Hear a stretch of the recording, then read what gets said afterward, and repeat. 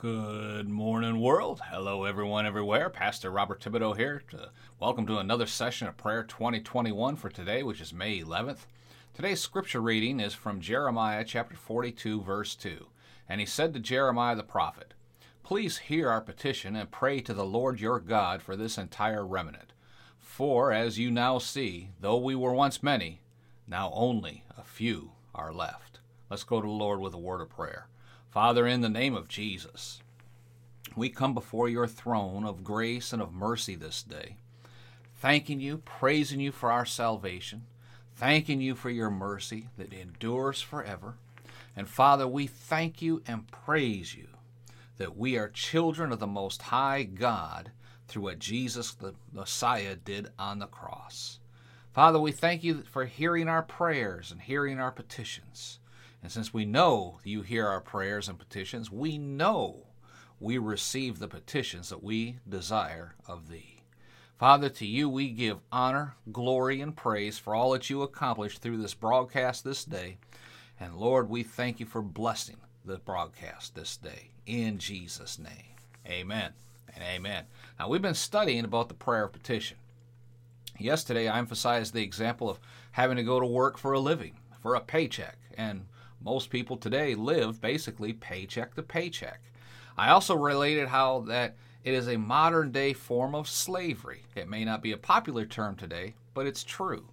Now, Hebrews 11:1 says, "Now faith is the substance of things hoped for, the evidence of things not seen." Your faith is a substance. It is something real, something tangible. It's evidence of things that you cannot see.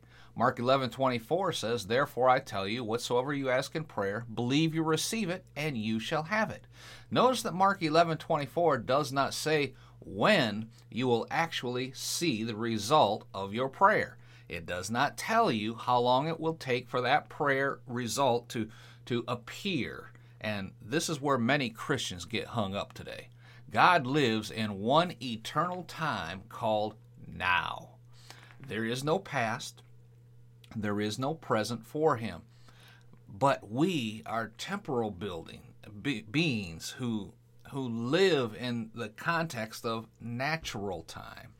When you pray in faith, God immediately gives you what you prayed for in the spirit realm. But in the natural world, due to a number of factors, it may take time for the answer to manifest itself. Now, God answers prayers, and he will answer your specific prayer in line with his word. But it is your faith that brings that answer out of the spiritual world and into the physical world. How many times in Scripture does Jesus say to someone, "according to your faith"? He referred to people's faith constantly. And even though it was in his power that he healed them, he always credited their faith with being the catalyst. In fact, when Jesus went to his hometown, we were told that he did not do many mighty works there because of their unbelief. Did Jesus suddenly lose his power on that visit to Nazareth? No. His power never changed. What changed? The people's level of faith mixed with his power. There's a simple explanation for all of this. God will not do something against your will. God will not violate free will. If you don't have faith to do something, he's not going to arbitrarily override your lack of faith, which means if you want to see quick actions on your prayers, according to your faith, be it done unto you. How does this apply to you and your prayers and your situation? Easy. You need to increase the power of your faith, and you do that by studying the Word of God. The amount of the Word you have inside of you determines the power of your faith. That's why I said before, go through the Bible, make a list of scriptures that speak directly or indirectly to whatever situation you are going to petition God about and ask him for an answer. Amen? That's where it starts, right there. Don't shout me down when I'm preaching good. Glory to God. I want to pray for you that you grasp this concept I shared today by the Holy Spirit. I know this system works, and I know it will work for you. Amen? Let's pray. Father, in the name of Jesus, I thank you for what the Holy Spirit shared this day. I thank you someone somewhere grasped this one concept, that be it done to them according to the level of the faith that is working within them. And the faith that's within them can get stronger and more powerful by spending more time in your word. And that your word inside of them determines the outcome of the faith when they pray this prayer of petition to you.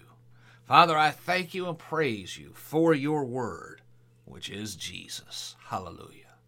Lord, we thank you for blessing this broadcast this day. May your word go forth throughout the world, touching people's hearts and changing their lives. To you, Father, we give honor and glory and praise in Jesus' mighty name. Amen. Amen. Glory to God. Do me a favor, leave a comment down below. If you can jump over on iTunes, leave a comment and rating there. It really does help us get the word out. And if you have a Christian podcast or you're thinking of starting a Christian podcast, jump on over to podcastsforchrist.com. Take a look around there. There's free resources right there. A lot of information. We can help you get the word out, grow your podcast, and spread the gospel around the world. That's our mission in life. Amen. All right. Till next time, it's Pastor Bob reminding you again from 1 Thessalonians 5:17, the Living Bible, to always keep on praying. Be blessed, folks. We'll talk to you again tomorrow.